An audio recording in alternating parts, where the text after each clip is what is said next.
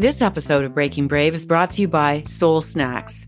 Soul Snacks are single-ingredient, eco-conscious dog and cat treats, sourced directly from farms in Ontario and wrapped in fully compostable packaging. Treating your pets never felt so good. Use coupon code BREAKINGBRAVE for 15% off on soulsnacks.ca. That's soulsnacks.ca. This episode is also brought to you by Crank Coffee, the newest member of the Neal Brothers family. Crank Coffee is a new Canadian whole bean coffee brand that is certified organic and fair trade, founded by the Neal brothers, Peter and Chris. This brand was influenced by cycling, coffee lovers, and experts. Check it out at the Neal Brothers online shop and use our coupon code BRAVE for 20% off your first Crank Coffee purchase. Enjoy.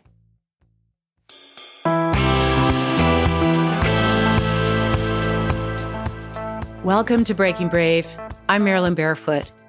Today, my guest is Heather Marshall. Heather Marshall has just released her debut novel, Looking for Jane. This novel shines a light on a very dark spot in Canadian history, the maternity home system, where over 300,000 Canadian girls and women, primarily teenagers, had their babies taken from them by coercion or force. Now, not only do Heather and I talk about her book, but we also focus on the fact that the government needs to be held accountable for this. They need to issue a formal apology to these 300,000 women and their children who were so traumatized by what happened to them. Looking for Jane is a very brave novel that focuses on a lot of things that women don't talk about or feel that they can even talk about. Please welcome my very brave guest and author of Looking for Jane, Heather Marshall.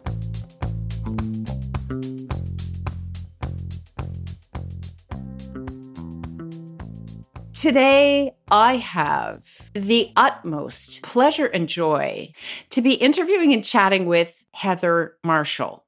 Now, Heather Marshall, born and raised in Toronto, Canada, has written the most gripping, fantastic book called Looking for Jane. Please welcome my guest, Heather Marshall. Round of applause. Hello, good afternoon. So lovely to have you with us. So, Looking for Jane is your debut novel. Am I correct with that? That's right. It's actually not the first one I ever wrote, but it's the first one to be published. Okay, so there's something in the closet that is simmering, drawer, yeah. maybe still going to come out and be published, maybe? You know what? I don't think so. I mean, never say never, but I think it's kind of that practice novel that a lot of authors have, where you're kind of ironing out the kinks, finding your voice, learning what works and what doesn't. So there's some parts of it that I think are really beautiful and I'm very proud of, but the overall product, I think, is probably not quite market ready. But that's okay. It's kind of nice that one's just mine. Yeah. Absolutely.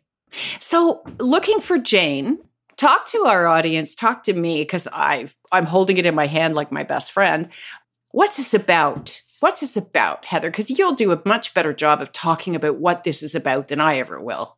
For me, and I think for many readers, and I touch on this a little bit in the author's note, but the book is about motherhood and many facets of motherhood. I tried to sort of braid in as many threads as I possibly could into that narrative. And, ostensibly it's about abortion and women's sort of, fight for the right to control their bodies over the decades. But all of that traces back to the sort of theme of motherhood and wanting to be a mother and not wanting to be a mother, and what I like to call sort of all that gray area in between. And that at different times in your life, you might feel quite differently about the prospect of motherhood. And I wanted to sort of show those nuances in the book. And I think, as you were saying before we started recording, it's kind of, one of the things that a lot of readers are saying about the book is that they can find some piece of their own experience in that. So I think that's one of the reasons it's resonating so strongly, stronger than I thought it would, is that, there's something in there that most readers can relate to with regard to motherhood. It's a brilliant book. Oh, thank you. So, Heather, I wanted to go to, how did this happen? Because you didn't enter the world as all I've ever wanted to do was be a writer. So maybe we could go back and talk about your schooling and your 2 master's degrees and how you came to write Looking for Jane. Well, it's funny because I didn't sort of come into the world wanting to be a writer, but at the same time, I kind of did. Like, I was always a writer as a kid, writing stories about squirrels and that kind of thing. And it was sort of something that I picked at, and I journaled a lot in my teens, as a lot of people do, as kind of an outlet. And then I got into the academic stream with school. And when I graduated, it was just after the 2008 crash. So we were all kind of panicking, going, oh boy, these jobs that we thought, for me, probably in sort of the public service sector, had been shrunk enormously by the government that was in at that time. So we were a bunch of poli-sci and history grads going, oh my gosh, what are we going to do with our lives? So at that point, I knew I wanted to do a master's degree in history.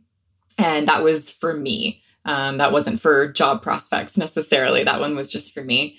And when I was doing that degree, I wrote a paper on the provincial court battles that Henry Morgentaler undertook in sort of the 70s and 80s, in the years leading up to the Supreme Court decision in 88 that decriminalized abortion in Canada.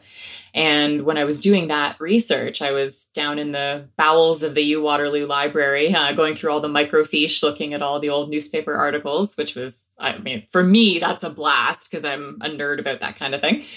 And when I wrote the paper, I just thought, there was something kind of niggling at me, like, this would be a really good novel. Like, it's just so compelling, and not in an exploitative way, but it's very dramatic. Like, there was just so much going on that would, there was a lot of meat there for a really good novel. And with historical fiction, particularly, I think people who write it are this type, and people who consume it generally tend to be as well, where you're looking to be both entertained and educated about something. So I thought that would just be such a great way to educate people in a more sort of consumer-friendly way about this history. Because even as a feminist, raised by feminists, and someone who was writing a paper about these things, there were surprises for me. I always knew pretty much in my lifetime that abortion was legal. Anytime I would have needed one, it was legal and accessible where I live. But that was not always the case. So I did that paper and had that idea, and then sort of thought no more about it, went on, did a master's in political science. And again, also my bent was always toward women's issues in political science as well. And after that, I got involved in politics, and I worked at all 3 levels of government, municipal, provincial, and federal, and was kind of one of those political staffers. I refer to myself as a recovered political staffer, I think. It has an expiry date for a lot of people. You can sort of do it while you're young, and you can go through that meat grinder, but there comes a point where you kind of need to move on, and it can be a bit taxing on the soul, shall we say. But while I was still working in politics, through something else completely unrelated, I stumbled across an article on the maternity home system from, I think, the National Post back in 2012 or something like that, and was just completely horrified. And I thought, homes for unwed mothers, I had heard about them just kind of in the ether. You'd hear references to them, but I never really gave much consideration to what that meant, or that there were very real women, girls, who attended them and were deeply traumatized by them. And I think when I was younger and heard about homes for unwed mothers, to be honest with you, I think in my sort of more narrow worldview, when I was, say, a teenager in my early 20s, you think, oh, someone screwed up their life and ended up in a home for unwed mothers, and I didn't really give much thought to how horrendous that entire experience, start to finish, might have been for that girl, who probably didn't make a bad decision. Something terrible may have happened to her that she had no control over. So as I got older and more wise and aware of the world, that whole concept of the maternity homes just became increasingly horrifying, and even did more so. And we can maybe get to that later, but after I became pregnant with my own baby. And again, sort of coming across this article and being completely horrified by it, as someone who is a feminist and is, a student of history, the fact that I had never come across this led me to think, what are the odds that the average person in Canada is even aware that this happened?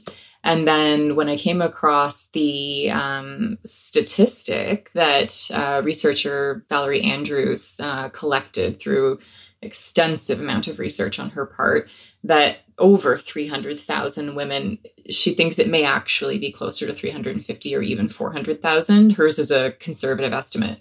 But when I saw that number, it was just so staggering to me. And I thought, again, I think I would want to read a novel about this. I would like to be informed about this. And at that point, I had finished my first manuscript, and it was not getting picked up by agents or editors. So I was looking for a new topic at that time for a new book, and that one sort of dropped into my lap. And so I'd been sort of picking away at the idea for this book about the history of abortion and reproductive rights access for Canadian women, and then this other idea about the maternity homes. And I thought they were two separate books.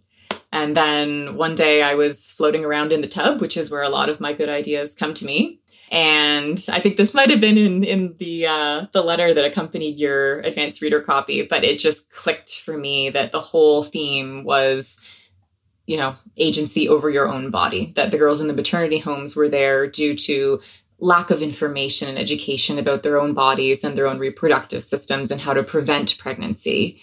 And then what happened to them there, they were completely stripped of any and all agency over their own body. And people seeking abortions or seeking agency over their own body. So once that clicked for me, I just started writing the book and I didn't stop. And it just very much sort of flowed out of me. I think I've said elsewhere, there were times where there actually isn't a whole lot of me in this book. And I think in a lot of debuts, there tends to be. And for me, with all these women's stories and all the interviews I did and the research I did, I really felt a bit more like I was kind of a conduit for these stories. I felt like I was telling other women's stories. So that was how the book came to be. And then I sent that off to agents. And my previous experience with pitching my book to agents was to just hear nothing or hear, oh, we like it, but no. And so I got a lot of interest in the first few hours of sending it out. And it was picked up within 2 days by my agency in London, UK. And a few months later, we got our book deals. So that was all pretty thrilling. And now a couple of years later, here we are. And thank goodness. There were a lot of people who had to believe in it for it to get here into readers' hands. And I'm equally grateful to them. Yeah. And it's a brave subject. This is a brave subject because as I was doing my research, certainly nothing compared to what you've done, getting 2 master's degrees and digging down into this particular subject matter or matters. Women, traditionally, we didn't talk about this. It wasn't talked about in society. It wasn't something that you go over to your neighbor's house and have a coffee and have a conversation about abortion, yours or anybody's for that matter, or your ability to access one or not access one. And yes, you're 100% right. I learned a ton. As a kid, I'll tell a little story here if it's okay with you, because it's not about me. As a young kid, my grandma was in a long-term care facility, and every Sunday we would go and pick her up, and she would spend the afternoon with us. We'd have our Sunday dinner, and then we'd take her back. Well, as an adjunct to that long-term care facility was a home for unwed mothers. That's how old I am. And I remember my mother badging these people. Oh, that's a home for unwed mothers. It was some kind of a disease that you couldn't get close to these people. And I remember as a young kid, I must have been under 10 years of age, peeking out the window and saying, oh, is that one? Is that one over there? I had no idea until reading Looking for Jane about maternity homes, about the fact that over 300,000 women / mostly teenagers were put in these situations and their babies were taken from them.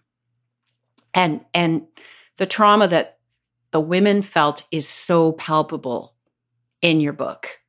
I mean, I was crying because I could feel their grief and their sadness about their babies being literally wrenched out of their arms and taken away. And when you think about even just the age that they were at, again, most of them in their teens, some kind of early 20s, maybe late 20s, maybe. And, the emotional maturity that you have at 16 is just it's in no position to even attempt to cope with that. And the fact that they were then told to go home and forget that it ever happened and never talk about it. Like when you put a present day lens on that, right? It's unspeakable. And this happened to at least 300,000 women. So 300,000 women or more, as we had referenced, this is a Canadian number? That's right. That's terrifying. Yeah. And so I also read that because you were a recovered political person, staffer. The Maternity Home Justice Project is something that you're espousing. In other words, holding the government's feet to the flames, if you will, around this happened. And what are you doing about it in terms of issuing an apology or making these women, quote unquote, whole again? Can you talk to us, the audience, a little bit about this? And if people are inclined, how they can support you to make this happen? Absolutely. So it first of all sort of begins with a woman who I just referenced not long ago, Valerie Andrews. And she is a survivor of one of the maternity homes. And she founded an organization called Origins Canada. And they essentially, there's a lot of support programs available, but it essentially helps reunite these women with their children. And they've been around for quite a while. But she also does an extensive amount of lobbying work. And it was through her efforts and those supporting her that she was able to get the government to even look at this issue, which they did in 2018. They struck a special Senate committee to study this. And they heard from survivors and their children, the ones that were willing to come forward and speak, which you have to appreciate is the smallest fraction. There are women who have passed and never told anyone about this. There are women who are now in their 70s, 80s, 90s who are only just starting to speak about it. Trying to get some of those women to come to Parliament Hill to lobby, you can imagine how difficult that is. So it's a very small percentage of these survivors that are able to do this lobby work. But they got the government to study it. So they held these committee hearings, and they were essentially victim impact statements was what they heard. And after that, they put together a report called The Shame Is Ours. And in that report, it acknowledged that the federal government was in part responsible through funding to these maternity homes. They were administered by generally churches, but funded by both the provincial and federal governments, but primarily the federal government. And they said, yes, we are culpable for this. And there were a number of recommendations they made that the government could, things the government could do to try to provide some measure of justice for the survivors. And among those was to issue a formal apology in the House of Commons. And we're fairly familiar with formal apologies now. Many have been issued under the current prime minister and the one before him and before him. And, for very compelling reasons. Canada has a horribly pockmarked history of abusing its citizens and those who are not citizens. And so, I really feel that this apology is the least they can do. The Senate committee gave them a year in which to respond to those recommendations. That was in 2019. And it's now 2022, and there has been no formal apology. Now, Valerie Andrews is still in touch with a couple of the senators and some others on Parliament Hill, has occasional meetings, but there's been absolutely just such little forward motion for quite a while now. And there is a part of me, I've worked in politics. I understand how the timelines work, how the priorities work. Obviously the crisis in Ukraine, the pandemic, there are a number of things that have kept the government quite busy. But I also know that this is the kind of thing that takes a speechwriter 2 hours to pull together the day before and a half an hour for the Prime Minister to deliver in the House of Commons. So despite how busy the government may have been over the past few years, given the scope of this tragedy, scandal, whatever you would like to call it, and the fact that a lot of those survivors are starting to pass on, time is running out. And I'm just completely appalled that we have not seen this apology yet. So I have been in touch with Valerie. We've been sort of working together and trying to figure out sort of what other angles we can use. But my hope and my goal is to leverage the momentum from Looking for Jane and the reader outrage into pushing that all of her work over the finish line to get that apology. So I can't emphasize enough every time I do an interview, when I talk to readers, post on social media.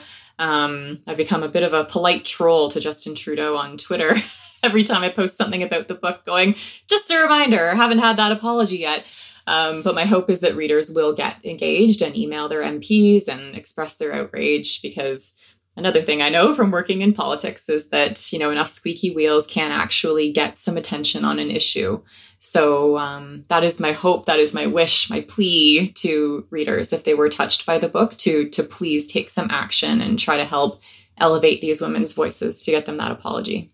And so what is the best way for our listeners, our audience, to take action with you on your behalf for the Maternity Home Justice Project? Is it a website? Is it how can they best activate and support you?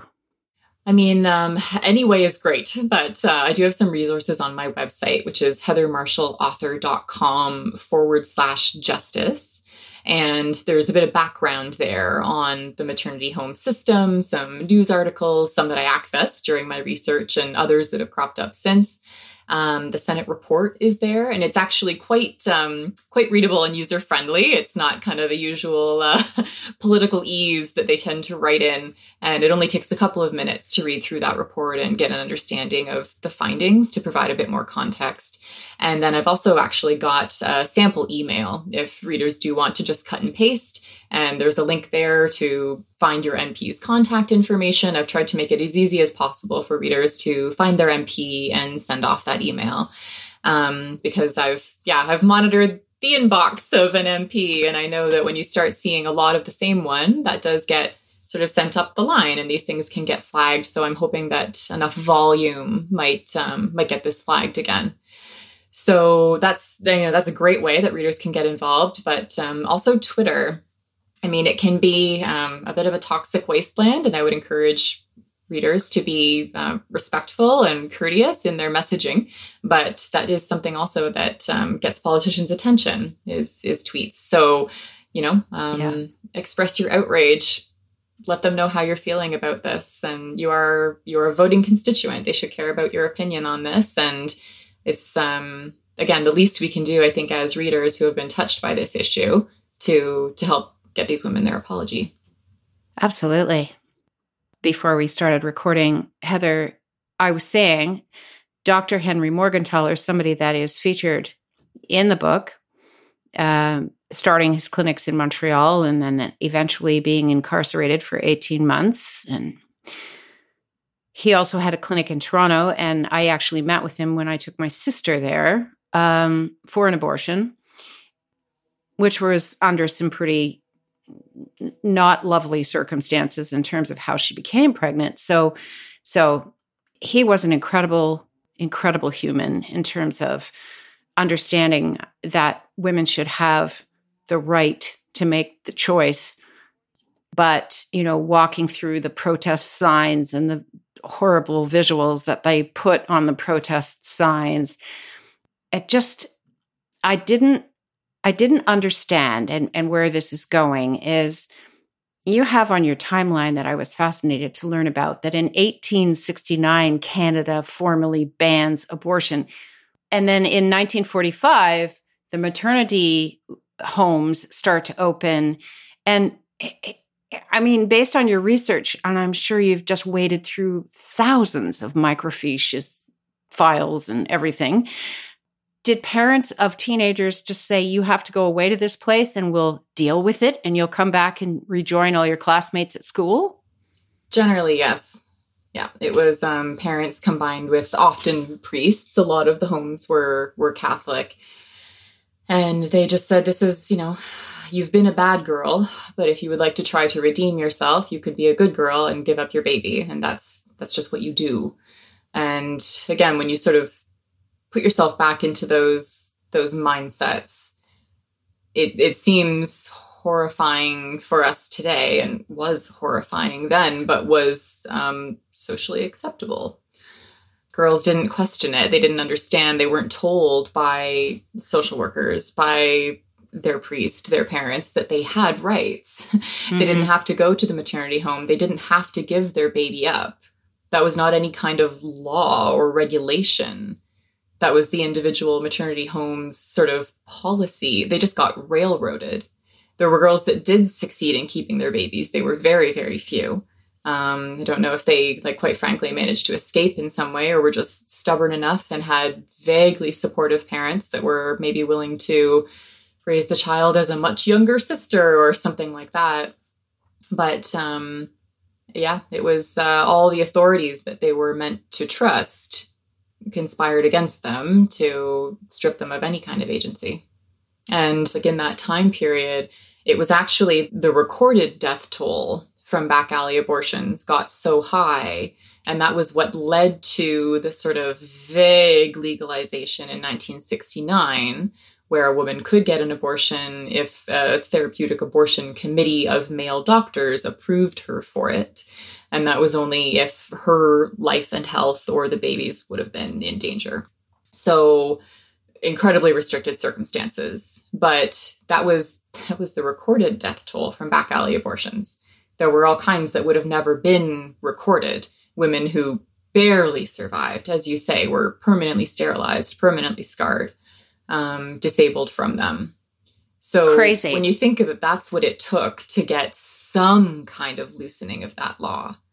And then a lot of women didn't qualify. The abortion committee said no. They resort to other means. So there were underground networks like the Composite that I've written about, the Jane Network, where doctors were willing to do it. Henry Morgentaler was doing it when it was illegal, and he was very vocal about it, which was why he ended up in prison.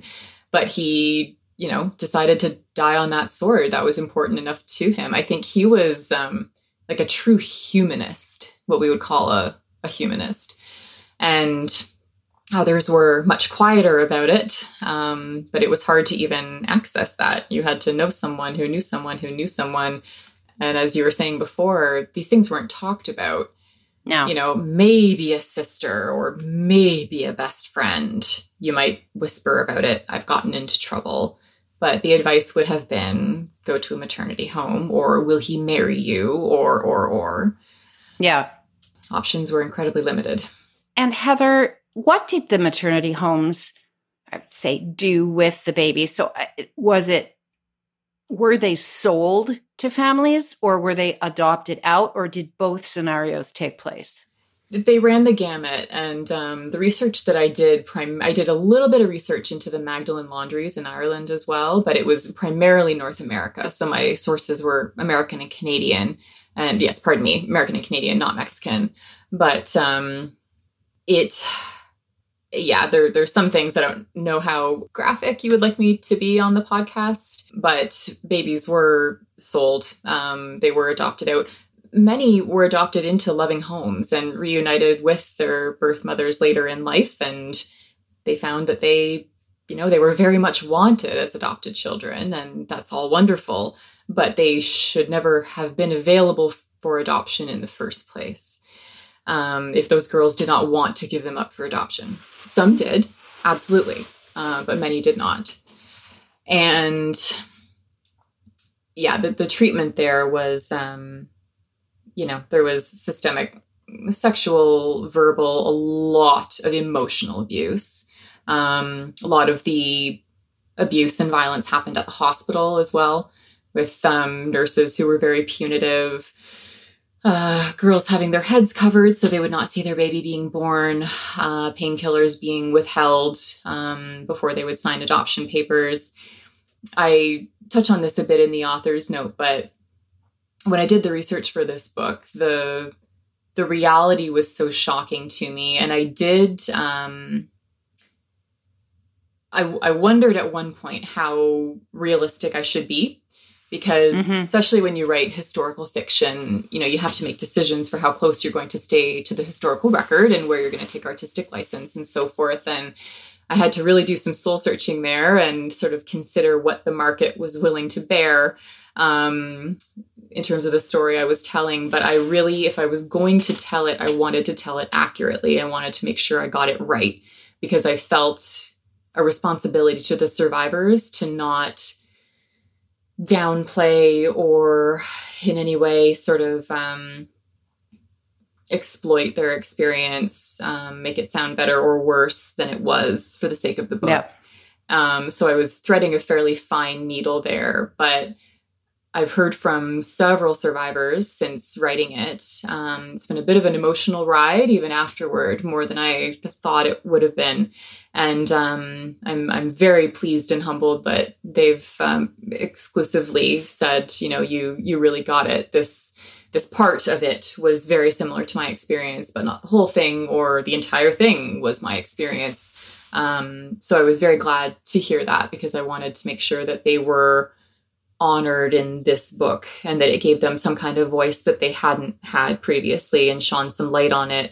There may be women reading the book who were survivors and have never told their families. So reading it is a pretty emotional experience for them as well. You handled that so beautifully in the novel, in the book, about the hospital experience. It was very visual in my mind. I could picture it. And I didn't go through that. I never was in one of those places, but I could feel it. Was this going on in the United States as well, Heather, as far as you know? Yes. I think in the States, a lot of them were run by churches, but I think the Salvation Army, if I recall correctly, had a number of them as well. And another organization that was sort of semi-denominational that I don't actually recall off the top of my head, but they were prevalent. They were everywhere. And is your book for sale in the United States yet? Or we actually just got an American deal a couple of weeks ago. Yeah. So it'll be published there sometime next spring, I believe. Okay, spring of 2023. That's right. Okay, fantastic. We'll see what the reception's like. Exactly, but people need to read this. They definitely need to read this. Before I go down a different road, you referenced a baby. You referenced a pregnancy for yourself. Are you a mother, or did you choose not to be a mother? I am a mother. That was a very, very happy thing for me, becoming pregnant. That was a meticulously planned choice. But it didn't escape me how fortunate I was that could be a choice, and I could do that exactly when and how I wanted to. Well, and I think living through it and feeling, going through a pregnancy makes you relate to these characters that you created in such a different way. It's interesting. I wrote the book before, my husband and I were planning an eventual family, but that wasn't sort of on the front burner at that point. And so I did a lot of interviews with women to get their take on their experiences of pregnancy, childbirth, and motherhood. And obviously everyone's are very different, one to the next, or one pregnancy or birth to the next. But I wanted to kind of get a collection and then choose what I was going to use for my characters. And so I was a degree removed from it at that point. And then I became pregnant when we were doing the editing process. So obviously reading it again, everything hit quite differently. And I was able to sort of pepper in a few of my own experiences to the final draft, which was nice. And then when we were finishing up the last of the edits was when my baby was very new. And without getting too much away for people who haven't read the book yet, but I was editing a scene where mother's saying goodbye to her child. And I was on that postpartum hormonal cocktail where you're crying at the drop of a hat, or just because a hat didn't even drop. You looked at the hat and you started to cry. And I was just holding my baby sobbing. And it still hits me every once in a while. Right before the book was released, I kind of had a moment with my little one where I just thought, oh, those poor girls. And there was something joyous that I'd experienced. And I thought, I can't imagine wondering about missing all of those joyous experiences and spending every day wondering what they're doing, if they're safe, if they're warm. You worry about all that enough when you're the one in care and control of your child. I can't imagine being that removed from it and spending all of my time wondering. And then again, adding the layer of don't ever tell anyone, don't ever talk about this. So I've said to my husband, like, it's interesting, but I'm glad that the timing lined up the way it did, because I said, I don't know, because parenting, I mean, becoming a parent, it really does change you. Like, there's even stories in the news that aren't even directly related to children that will, make tears spring to my eyes because something bad has happened to a person and that person is someone's child. And so it really does, it changes you in a way you can't fully appreciate until it happens. But I said to my husband, I don't know that I could have written this book now.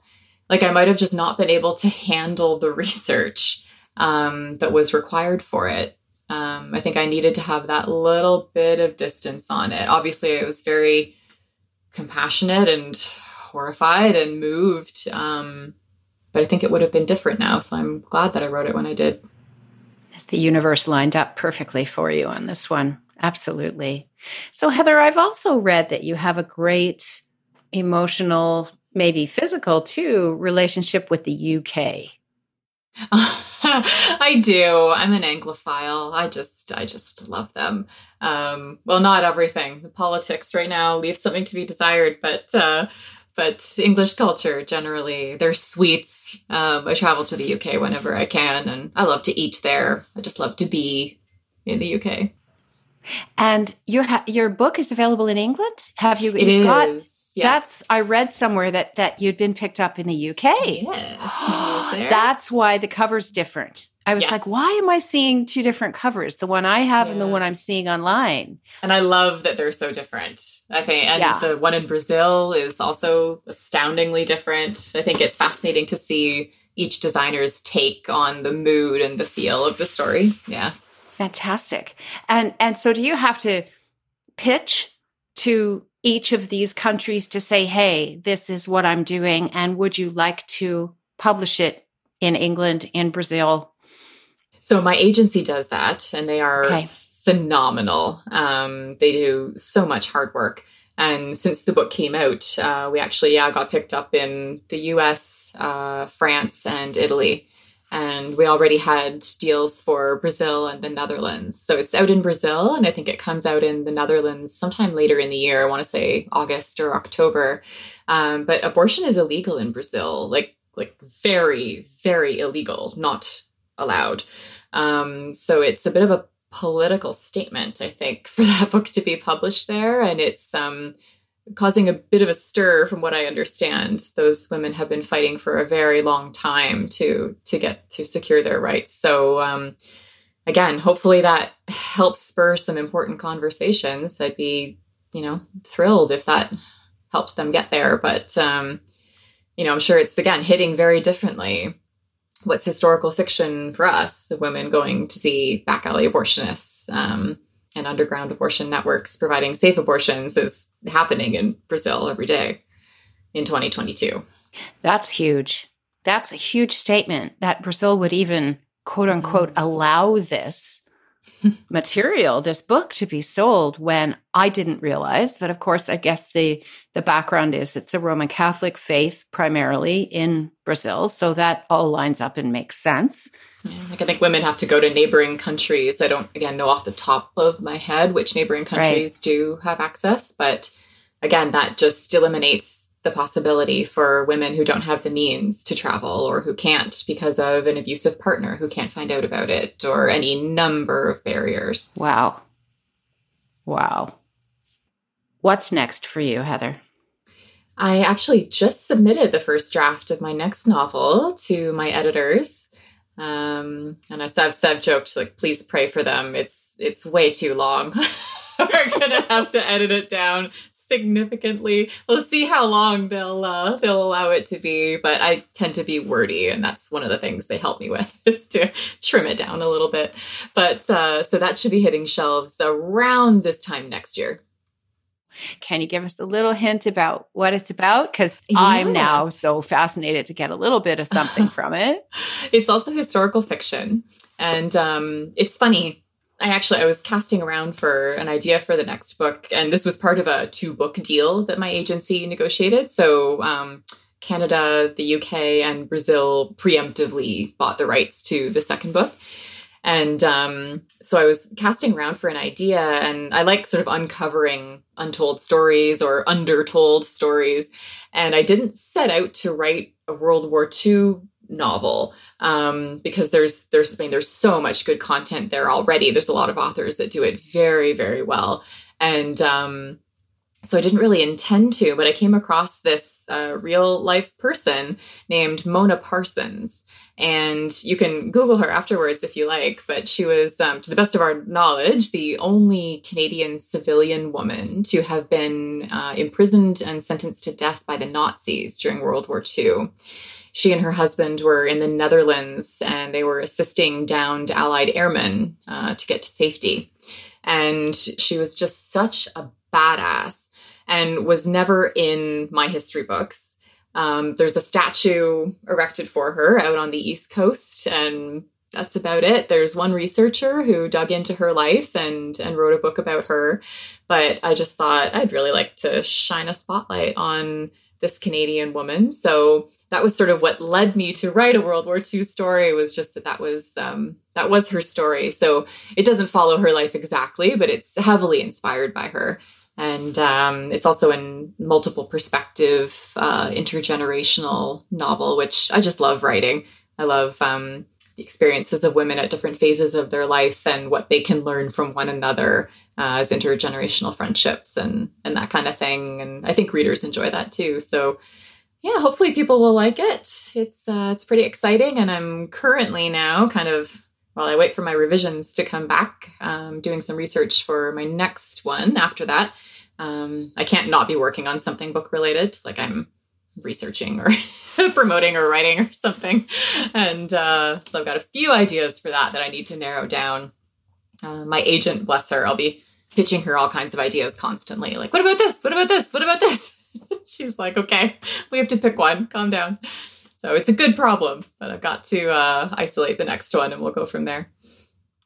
It seems like this is just the perfect storm for you, though, Heather, in terms of master in political science, master in history, but always deep down sort of the itch to be the storyteller, to be a writer. So when you're diving and doing historical fiction, you get all of the history, political science dive in terms of doing the research, but then you get the storytelling to be able to weave it all together in a way that's educating the world. How fantastic. It's pretty wonderful that I get to do what I do. And I mean, I am a writer by nature and I enjoy doing this by nature. Like, I think even if I weren't getting published, I'd probably still be writing in some capacity, even just for my friends and family. But it's been a dream and I'm just thrilled that it's worked out the way it has. I'm so grateful to everyone who's picked up the book and my agents, my editors, all the people working behind the scenes doing things I don't even know about. My publicist who, you've been in touch with about this kind of promo, like they've all believed in the book from the beginning. And, success doesn't happen in a vacuum. Like this is a team success for myself and my family and everyone that's worked on the book who've all supported me along the way. So it's, I feel quite blessed that I get to do this. How can and where can people buy Looking for Jane? I always love when people go to independent bookshops, depending on what city you live in. Those are sometimes more numerous and sometimes not, but try an independent bookshop. Amazon, Indigo, Costco. It was both the Costco and Indigo picks for March. So there was a lot of buzz around them at those retailers, which was very exciting.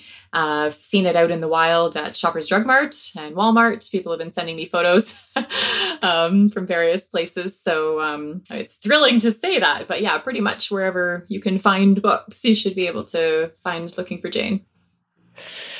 So fantastic. Are you doing a book tour? Is there, going to various book signings, traveling the world? Is that happening?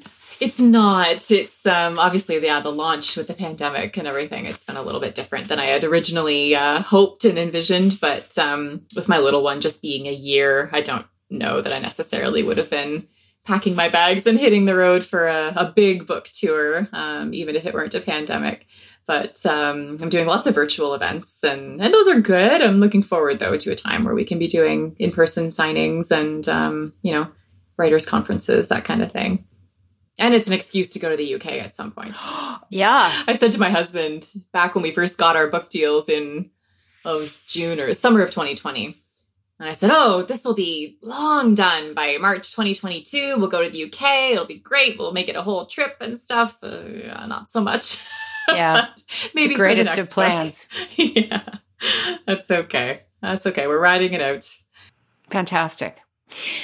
Heather, what have I not talked to you about? What was a message that was in your head that you said, gee, I really hope that Marilyn asks me this question, or I really want to make sure that Marilyn's audience on Breaking Brave hears about this?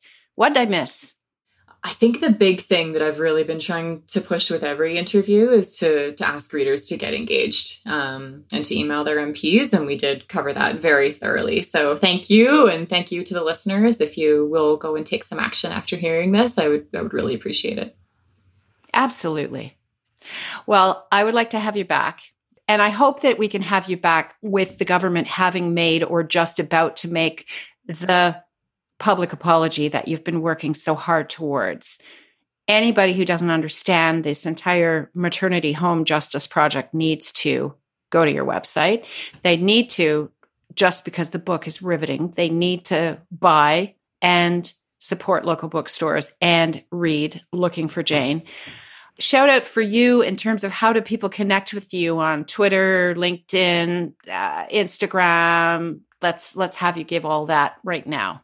Yep, I spend quite a bit of my time on Instagram. There's a really strong book community there. So I'm at Heather Marshall Author. And that's the same handle on Twitter, I believe, or it might be H Marshall Author. Oh, goodness, I should know this. Hang on just one second. Twitter is H Marshall Author. There we are. And Instagram is Heather Marshall Author. I'm also on Facebook. Fabulous. Well, this has been a delight. Please come back. Please keep writing. This was a delight. Thank you so much, Marilyn.